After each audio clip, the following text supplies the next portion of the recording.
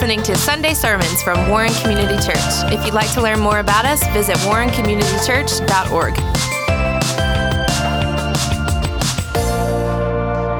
If you have your Bibles this morning, I want you to turn to 2 Corinthians chapter 10, and then we'll go back to 2 Corinthians chapter 5. As you're turning there, I just want to say this. I am not an expert on this topic. What I have done is a lot of research and a lot of prayer. And today I want to talk simply about what critical race theory is and how it's a problem. But ultimately, how do we respond? And I think that's been the question that we've tried to answer in all of these topics we've talked about over the last several weeks is, as believers, how do we respond? John MacArthur says that critical race theory and social justice is absolutely the most challenging thing that the evangelical church has faced in 100 years. And that it is set out to destroy evangelicalism as we know it in America. And so today I want to expose it. If you come for a dissertation on critical race theory, you're not going to get it. But if you come to hear from the Word of God on how to handle it, then you'll be hopefully satisfied. One of the things I want to do, though, is I do want to define it. I will tell you this. I'm going to be quoting a lot of people, and some of the things that I'm going to quote are going to be very disturbing. It's going to probably make you angry. But just remember that vengeance is God's, and our role here is to be gospel-driven. But I just want to expose and be honest about what I have found, and I will only tackle a brief, very, very small part of this topic. 2 Corinthians 10 verse 3 says this, "For though we walk in the flesh, we do not war according to the flesh. For the weapons of our warfare are not carnal, but mighty in God for pulling down strongholds, casting down arguments," and this right here, "every high thing that exalts itself against the knowledge of God, bringing every thought into captivity to the obedience of Christ, and being ready to punish all disobedience when your obedience is fulfilled." This is a stronghold.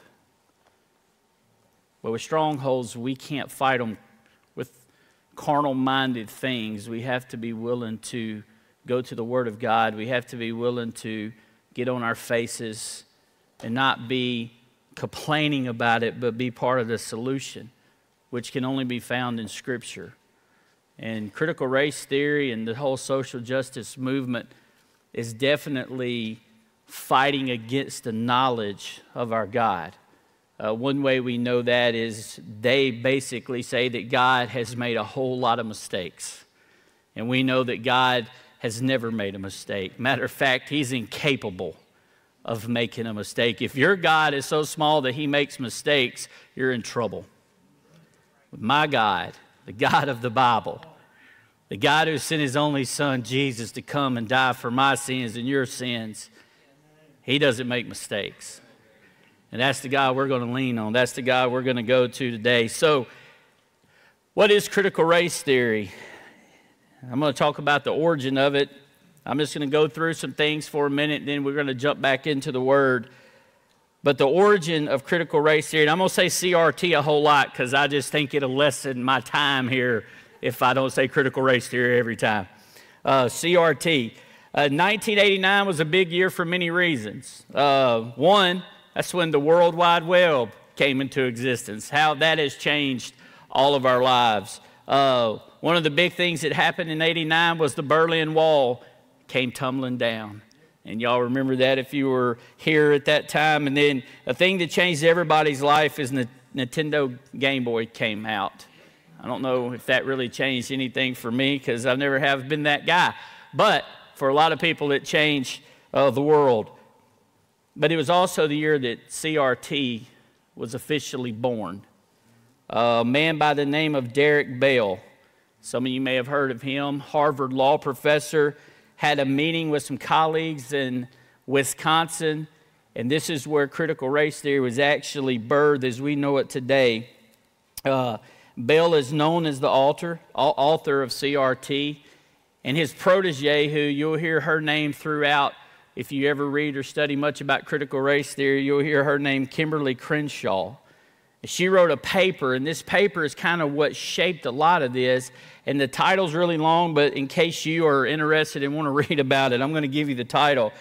It's called this, Demarginalizing, I can't even say the words, Demarginalizing the Intersection of Race and Sex, a Black Feminist Critique of Anti-Discrimination Doctrine, Feminist Theory, and Anti-Racist Politics.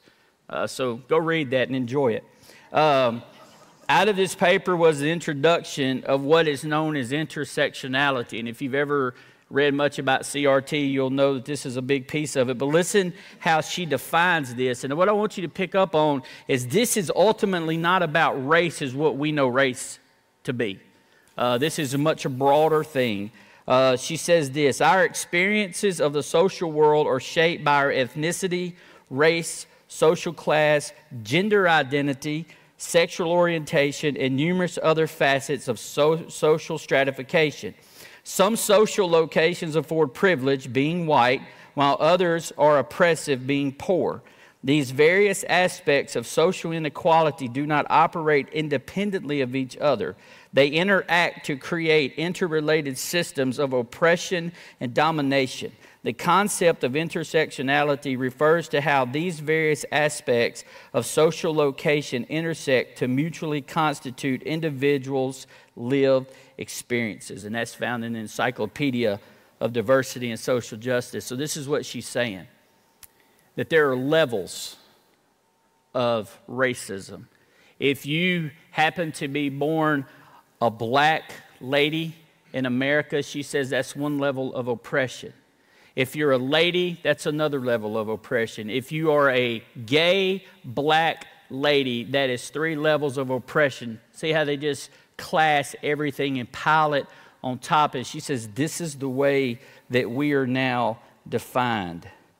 And what this is an extension of Marx's school of thought on conflict theory, which was his view of society as a group of different social classes all competing for a limited pool of resources such as food, housing, employment, education, and leisure time.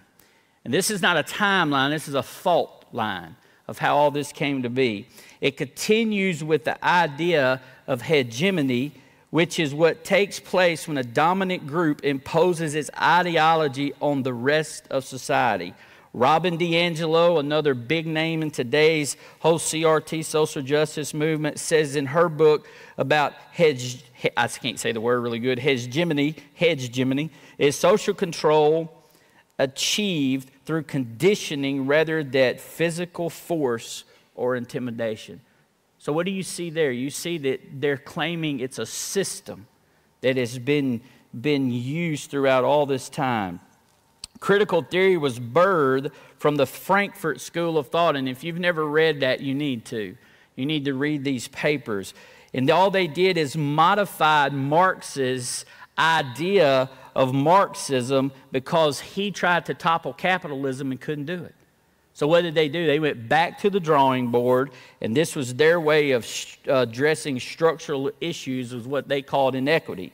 Their desired outcome was to identify people and institutions that could make changes and help them reach their goal of social transformation. Notice this, and you'll hear this throughout the rest of this message. They do not care about transformation. They want to burn everything down and rebuild to their desired outcome. They don't want to reconcile. They want to burn down. And so that's the whole thought behind all of this. So understanding critical theory, which is where critical race, they just plugged race in, theory came from. That's where the words critical and theory get their meaning. It is a theory in the sense that it's a way of explaining how society works, and it's critical in the sense that it assesses and challenges the way groups exert power or are oppressed by that power. So critical simply means they're looking for something wrong, is all they're doing. So what critical theory tries to do is understand society by viewing it primarily as interconnected groups which are related to each other as powerful or oppressed, advantaged or disadvantaged, privileged or discriminated against. There's a lot of words here. I'm going to preach in a minute. This is just warming you up. Aren't y'all excited? I'm giving you the background. UCLA Luskin School of Public Affairs defines critical race theory this way. CRT recognizes that racism is ingrained in the fabric and system of the American society. Now, just listen to this. The individual racists need not exist to note that institutionalism, racism, is pervasive in the dominant culture. This is the analytical lens that CRT uses in examining existing power structures. CRT identifies that these power structures are based on white privilege and white supremacy, which perpetuates the marginalization of people of color. That's the definition of CRT. And there's a whole lot more that could be said about the origin. But what are we warring against in here today? What's the problem with it? Well, CRT is rooted in assumptions of diversity, equity, and inclusion. They use the term equity where Dr. Martin Luther King used the word equality. And the difference in equality and equity is equality simply means everybody has the same starting point. Everybody's offered the same starting point. Equity means everybody deserves the same outcome. And that's where it gets really bad and wrong, because everybody does not deserve the same outcome. We wasn't created by God to serve the same, to have the same outcome. And one of the things that I kind of fought through with this is the people who scream this whole CRT thing. Would LeBron James want to be Matthew Watkins? Just saying. Does he want to be a white preacher in Somerville, Tennessee? Or does he want to be a multi-millionaire playing basketball for a living where everybody praises him? You see, the problem with it is that we all do not deserve the same outcome. The only same outcome we deserve is the wrath of God. And Jesus took care of that. And so the thing is this whole idea of equity and equality, because everybody's not the same size. Everybody doesn't have the same intelligence. Everybody doesn't have the same strength.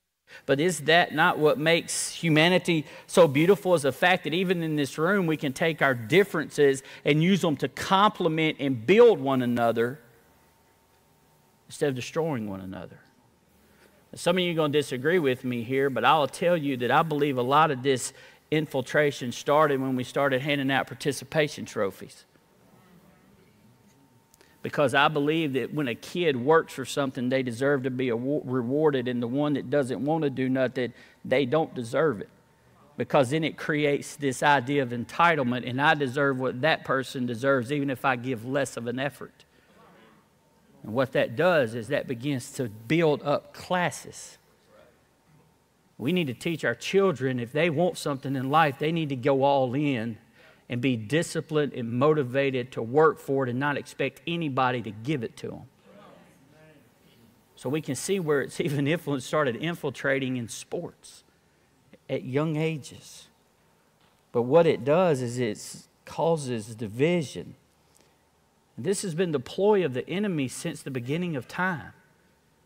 Did not the serpent come into the garden? And he questioned what God's authority was, and he said, did God really say? Notice what happened is then they fell into this idea, well, why is God withholding such a wonderful thing from us? If God really loves us, then surely he shouldn't withhold that. And so they partook of something that God definitely told them not to. And the moment they did it, it caused a division. But this is where it gets really bad, is that neither one of them had the backbone enough to stand up and say it was me. They blamed somebody else, which is what critical race theory does. It blames somebody else for your problems.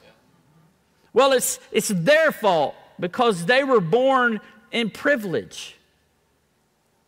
So it's their fault that I turned out the way I turned out. It's their fault that my father was not present. It's their fault that I chose to be in a gang and on drugs. It's their fault. And really, it's not their fault.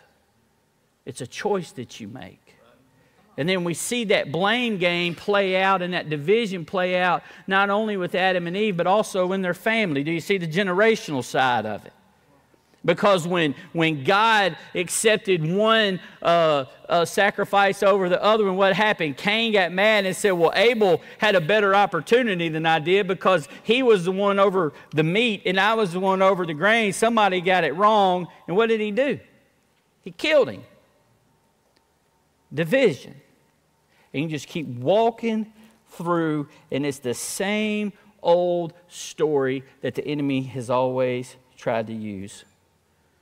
And I want to read some statements from not only Derek Bell, but also from some of the lead voices in CRT today. And I promise you, just hear it with love because it can make you mad. But I just want you to see the division. This is not me. This is them. I'm quoting them. Derek Bell, and I want you to notice where all of them come from. Derek Bell was a professor at Harvard Law School, and as I said, the founder. This is his quote. Beyond the ebb and flow of racial progress lies the still viable and widely accepted, though seldom expressed, belief that America is a white country in which blacks, particularly as a group, are not entitled to the concern, resources, or even empathy that will be extended to similarly situated whites. Kimberly Crenshaw, Derek Bell's protege, professor at UCLA and Columbia Law. The way we imagine discrimination or disempowerment often is more complicated for people who are subjected to multiple forms of exclusion. The good news is that intersectionality provides us a way to see it. Richard Delgado, professor at University of Alabama Law School. Critical race theory questions the very foundations of the liberal order, including equality theory, legal reasoning, enlightenment, rationalism, and neutral principles of constitutional law. Gloria Ladson Billings, professor at University of Wisconsin, Madison School of Education. Have you noticed where they're all at? Universities. Every one of them. Much of reality is socially constructed. Racism is a permanent fixture of American life. Robin DiAngelo, professor at University of Washington School of Education. All white people are invested in and collude with racism. The white collective fundamentally hates blackness for what it reminds us of, that we are capable and guilty of perpetrating immeasurable harm and that our gains come through the subjugation of others. Barbara Applebaum, professor at Syracuse University School of Education. All white people are racist in the use of the term because we benefit from systemic white privilege. Generally, whites think of racism as voluntary, intentional conduct done by horrible others. Whites spend a lot of time trying to convince ourselves and each other that we are not racist. A big step would be for whites to admit that we are racist and then to consider what to do about it. It's not an individual choice anymore. It is a system that they say, regardless of how you feel, you're racist because of your skin color. Herbert Marcuse, philosopher of the Frankfurt School of Critical Theory. Repressive tolerance, the idea that being tolerant is a form of complicity with intolerance, and that the intolerant speech must be answered with violence. I thought this one was interesting from this same guy. Those who devote their lives to earning a living are incapable of living a human existence. So quit work.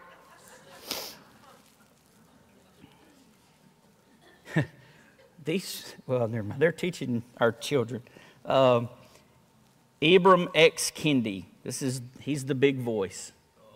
And he's the one that's causing a whole lot of problems. Director of the Center for Anti-Racist Research at Boston University. You want to know where all the violence comes from? Just listen to this. The only remedy to racist discrimination is anti-racist discrimination. The only remedy to past discrimination is present discrimination. The only remedy to present discrimination is future discrimination. The opposite of racist isn't not racist, it is anti-racist. Do you see the divisiveness in those statements? The fact that every one of them are speaking poison out of their mouth to divide. And you can't help but be a little bit angry about it. But the reality is this is the enemy at work through people. And there's a whole new movement in America, y'all. And it's called anti-racism theology. And I want you to listen to this. It's a whole new movement. And as Voddie Baucham points out in his book, Fault Lines, and that's this book right here, and I would ask you, if you are interested, you need to read this book. Because he is a black man, a black Christian, a black pastor who has been blacklisted because he stands out against critical race theory. And he's all over YouTube. He's an amazing preacher. But this is what he says about this anti-racist movement that Ibram Kendi has really came up with. They have their own cosmology, critical race theory. The original sin is racism. The law is anti-racism. The gospel is racial reconciliation. The martyrs are Trayvon, Mike, George, and Breonna. The priests are the oppressed minorities. The means of atonement is reparation. The new birth is wokeness. The liturgy is lament. The canon is critical social justice. Their theologians are D'Angelo, Kendi, Brown, and their catechism, and you're going to know this, say their names.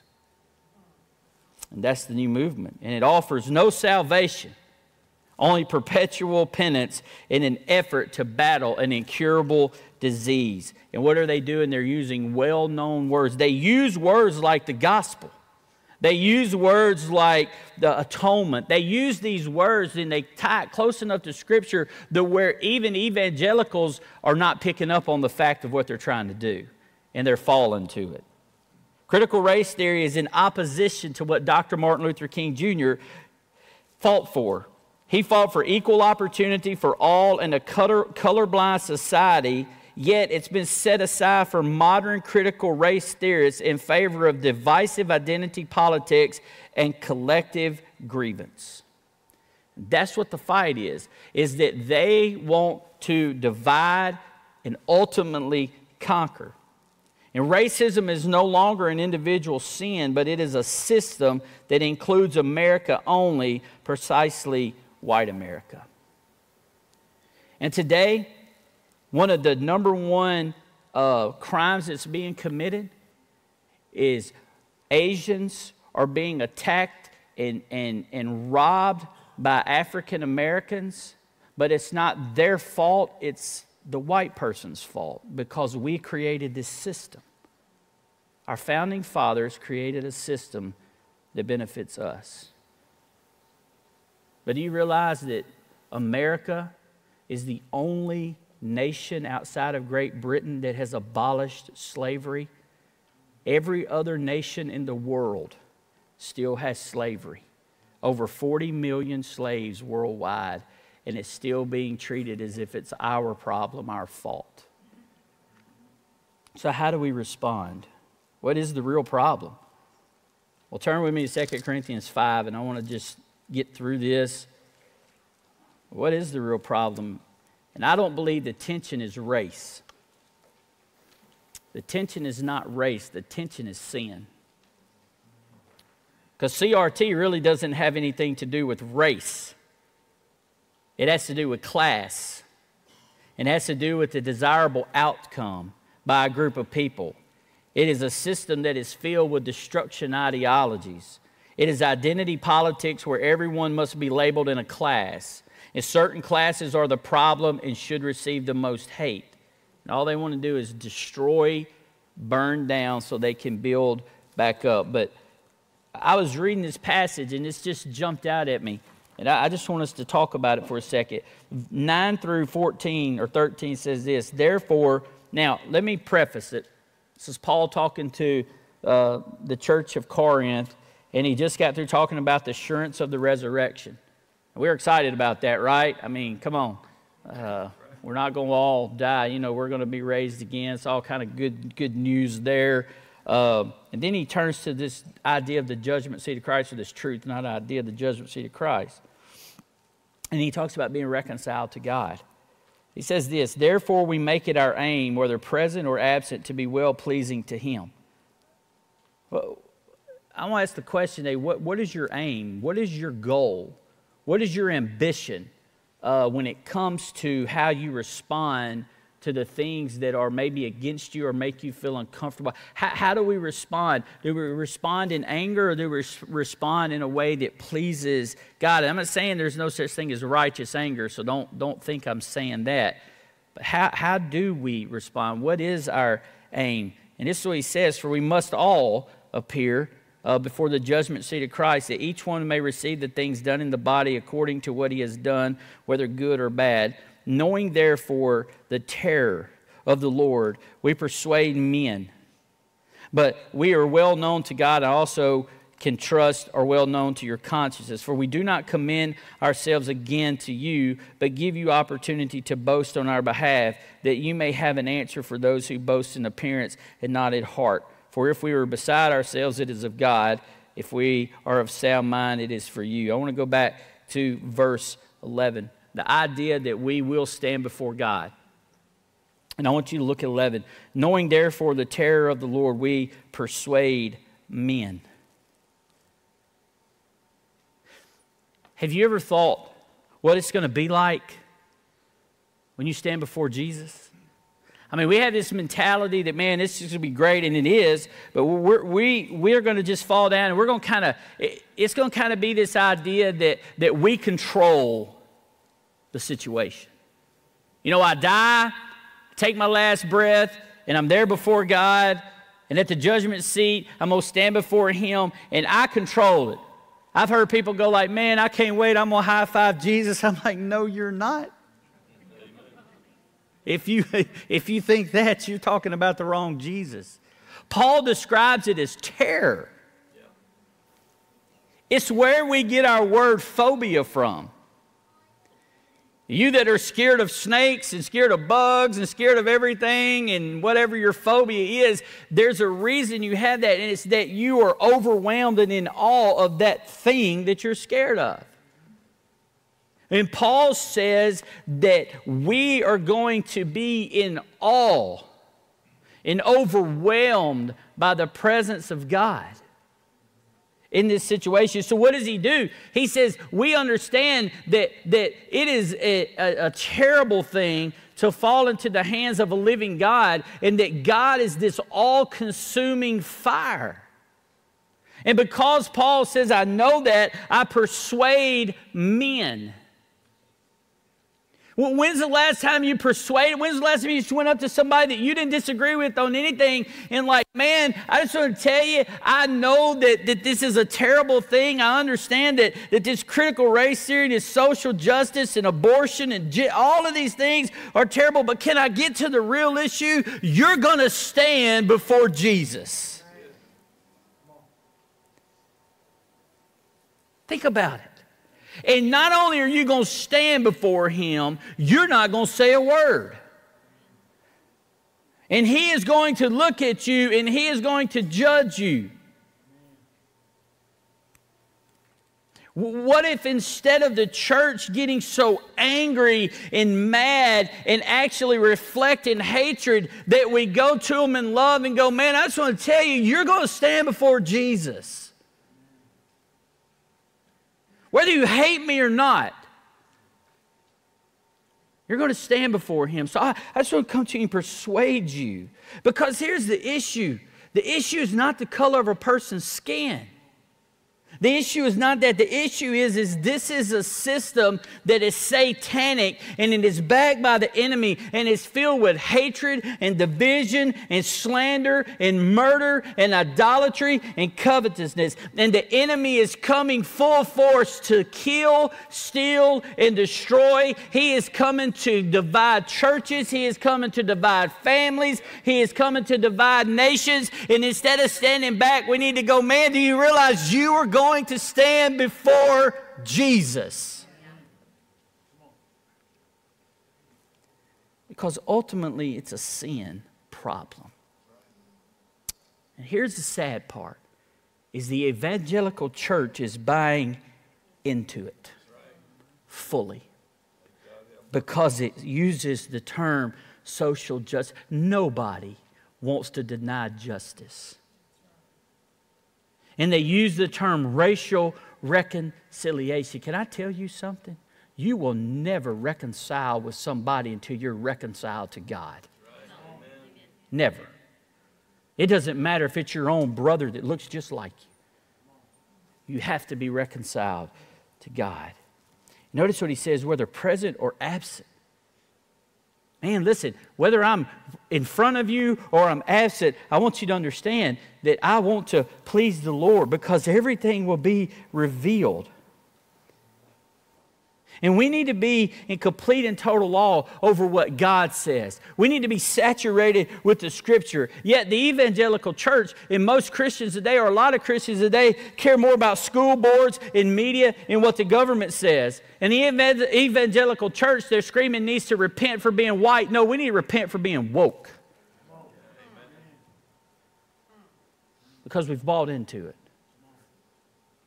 And we're allowing a system that is headed by Satan, the darkness and the principalities, we're allowing him to divide.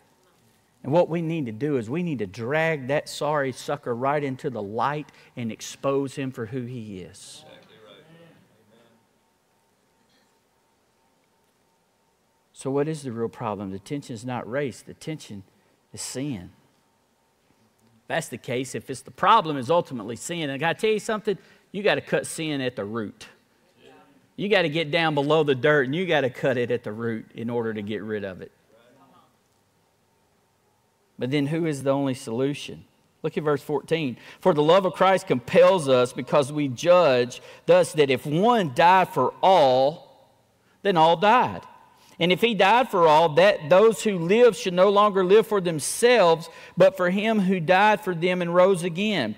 Therefore, from now on, we regard no one according to the flesh. Even though we have known Christ according to the flesh, yet now we know him thus no longer. Therefore, if anyone is in Christ, he is a new creation. Old things have passed away. Behold, all things become new. The problem is the sinful nature. It's the old man. It's the old nature. It's the nature of Adam. And here's the deal. Everybody sitting in this room, at one time, you were wretched. It doesn't matter what class they want to put you in. At the end of the day, we say there's only one race, there's human race, and I agree with that, but I'm going to tell you something. That human race is divided into two classes, and that's lost or saved. And every one of us deserve the punishment that God poured on his son Jesus. And we can't look at somebody who is destroying our nation and they're destroying all the foundations, and we can't look at them any less than we should look at ourselves when we look in the mirror. Because outside of Jesus and outside the grace of God and outside the blood of being applied and outside of Jesus being raised from the dead and sitting at the right hand of God and outside of the Holy Spirit drawing this old wretched boy, I was bound and determined that I was going to bust hell wide open, but Jesus came along and he rescued me, and he'll do the same exact thing for anybody else that'll turn to him in repentance. And God has called me to be that person to reconcile them back to himself. So we all have a sinful nature. And what CRT does is says because you're a certain color, you're the problem. Now, I want to tell you something. The problem is that we're sinners. That's the problem. And therefore we should pay. And I want to just go up to them and go, man, it's already been paid for. Jesus paid for it. He ain't look like either one of us. I don't care what you say. Y'all get that in a minute. It's always someone else to blame. I'm not responsible for what I do. Whoever is blamed then is the one who must give an account. Man, what if Jesus lived that way? But this is a lie. So if the problem is the sinful nature, the solution is the risen Christ. Notice what it says. For the love of Christ compels us. It's the idea of it seizing us. Because we understand that Christ died for all, therefore all have died. And Ephesians 2 says that, hey, you were dead in your trespasses and in your sins. Every one of us were dead until Jesus came and rescued us and give us life through the Holy Spirit. The thing is that's every person that's ever lived on the earth. It's not a system, but a person. Jesus didn't die and shed his blood for a system. He died and shed his blood for a person. We must believe that. We must believe that Christ really did die for all. That he died for the black man, and he died for the white man, and he died for the Asian man, and he died for the poor woman, and he died for the orphan, and he died for the rich, and he died for that. Jesus died for all. And if Jesus died for all, and Jesus has been risen from the dead, then he is the only solution to critical race theory. He's the only solution to being reconciled. So then ultimately, how should the church respond? Isn't that the big question? Notice what verse 17 says. Therefore, if anyone is in Christ, he is a new creation. All things have passed away. Behold, all things have become new. And that's a great verse. And we can celebrate that and jump up and down like, yes, Lord, you saved me. I'm a new man now. I'm on my way to heaven. And I got some kind of mansion that, yeah, and it's there. And all this stuff's going to be there. And we make heaven all about us. But here is the part that we really don't want to read. But I'm going to read it anyway. Now, all things are of God. If you're in here today and you've been saved, everything about you should be to glorify the name of Jesus. What happened? Now all things are God, who has reconciled us to himself through Jesus Christ and has given us, the ministry of reconciliation. That is, that God was in Christ reconciling the world to himself, not imputing their trespasses to them, and has committed to us the word of reconciliation. Now then, we are ambassadors for Christ. Don't buy into the fact that, because if we buy into the fact that they are our enemies, therefore we don't have any responsibility to share the gospel with them, then we're no better than they are in what they believe. But we've been called to be ambassadors for Christ as though God were pleading through us. We implore you on Christ's behalf to be reconciled to God. And then verse 21, for he made him who knew no sin to be sin for us, that we might become the righteousness of God in him. So how do we respond? We stand on truth. It is the only answer for reconciliation. And I'm more concerned about being reconciled to God than I am racial reconciliation. Because I can tell you right now, I have friends of all colors, close friends. And I've never felt threatened to walk into any one of their homes. Why? Because we're reconciled to God. And because we're reconciled to God, regardless of our skin color, we're brothers or we're sisters in Christ. So the only answer is reconciliation. It's the only answer for wrong. And I want to say this, we don't need critical race theory. We don't need Black Lives Matter. We don't need Antifa. We need Christ and his word. That's what this nation needs. Vodi Balkan was asked if the church needed CRT, and this was his response, and I think it's amazing. There is nothing that I am aware of that we can glean from CRT. I know this. There is nothing that CRT brings to the table on race, social justice that the Bible doesn't speak better. We don't need CRT for that. The Bible is very clear when it comes to reconciliation between people and peoples, and CRT doesn't bring anything to the table that is remotely on the level that we find in Scripture. But what it does bring is everything we find contrary to Scriptures. We don't need it. What do we need? The infallible word called the Bible. where it's absolutely an explosive redemption, blood-bought reconciliation in Christ exalting harmony. The only way this can be taken care of is through the Word of God. And that has to be the basis. So we stand on the truth, but then we obey His Word. We are new. The Bible says we're not who we used to be. We are now new. We are transformed. We are ministers of reconciliation. You know how we fight that war that I was talking about in 2 Corinthians 10? We are ministers of reconciliation. And I know that the challenge is that, well, they're saying it's our fault, or they hate us, or all of these things. And can I tell you something? And I'm not minimalizing this situation and what it really means to our nation and our churches. But I want to tell you something. They weren't too favorable to Jesus. They hated Him. His own people hated Him. It wasn't even somebody that looked different than Him. His own people, His own brothers denied Him. You know what they did? They took Him and they hung Him on a cross.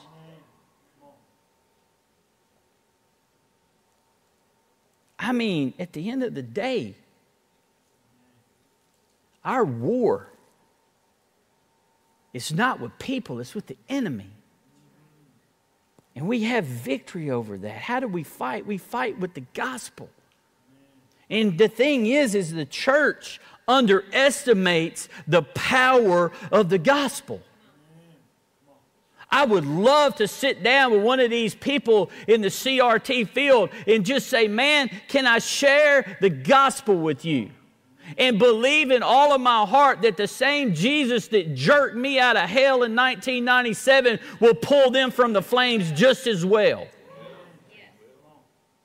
And we have to believe that whenever we share the gospel of Jesus Christ, even to our enemies, that their lives can be changed. That's why Matthew 5 says we got to love them and pray for those who persecute us and want to do evil to us. We have to get on our faces and not go, God, they're wrong, and God, it's their fault that this nation is divided. No, if we get on our knees and we begin to pray for our enemies and we begin to say, God, give me a gospel opportunity for them, we have to believe that the same Jesus that saved everybody in this room that saved the crackhead, that saved all the adulterers, that saved the murderers, that same Jesus can save some kind of jacked up professor at a university.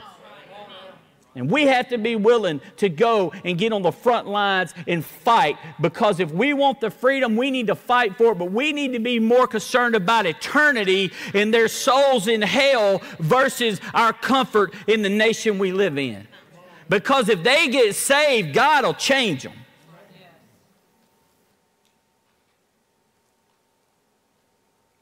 We glorify His name.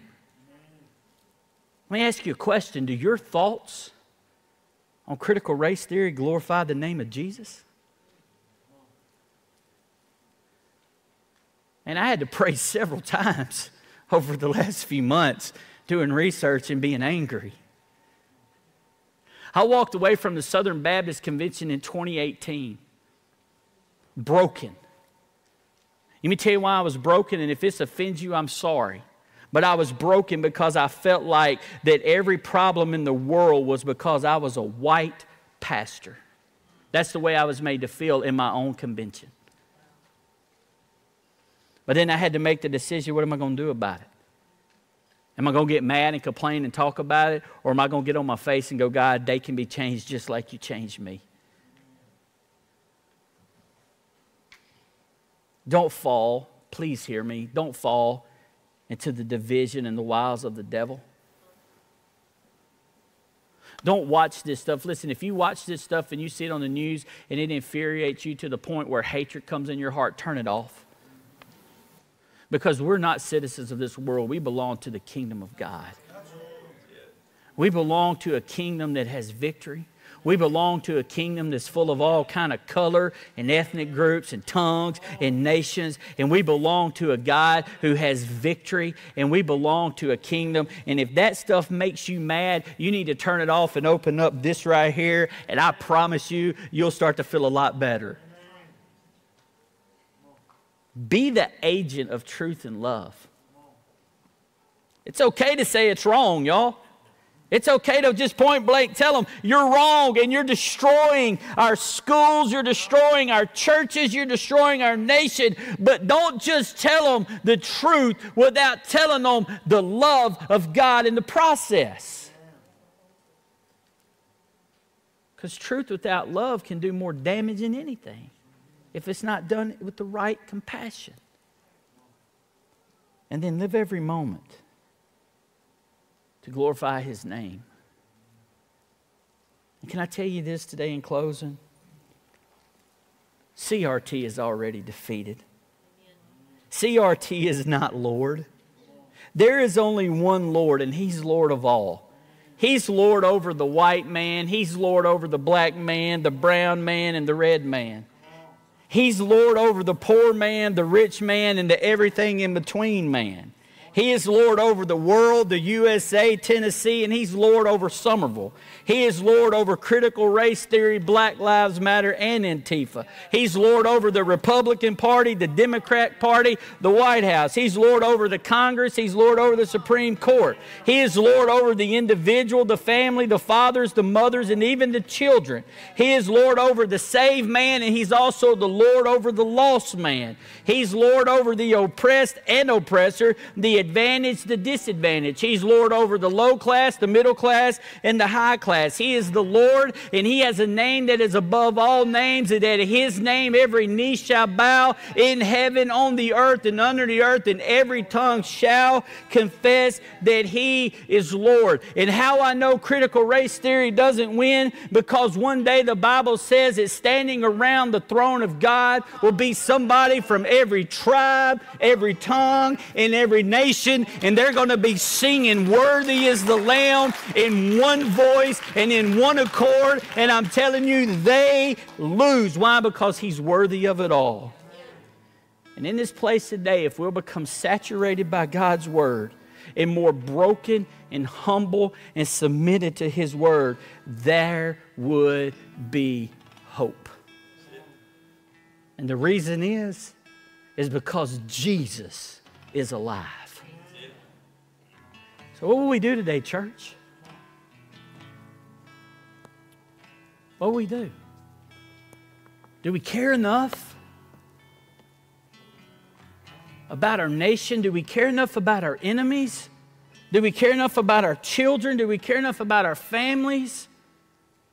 That we would be willing for just a few minutes to meet down at the altar and get on our faces and call out to the only name that can change it all, and His name is Jesus? Or are we willing to say, man,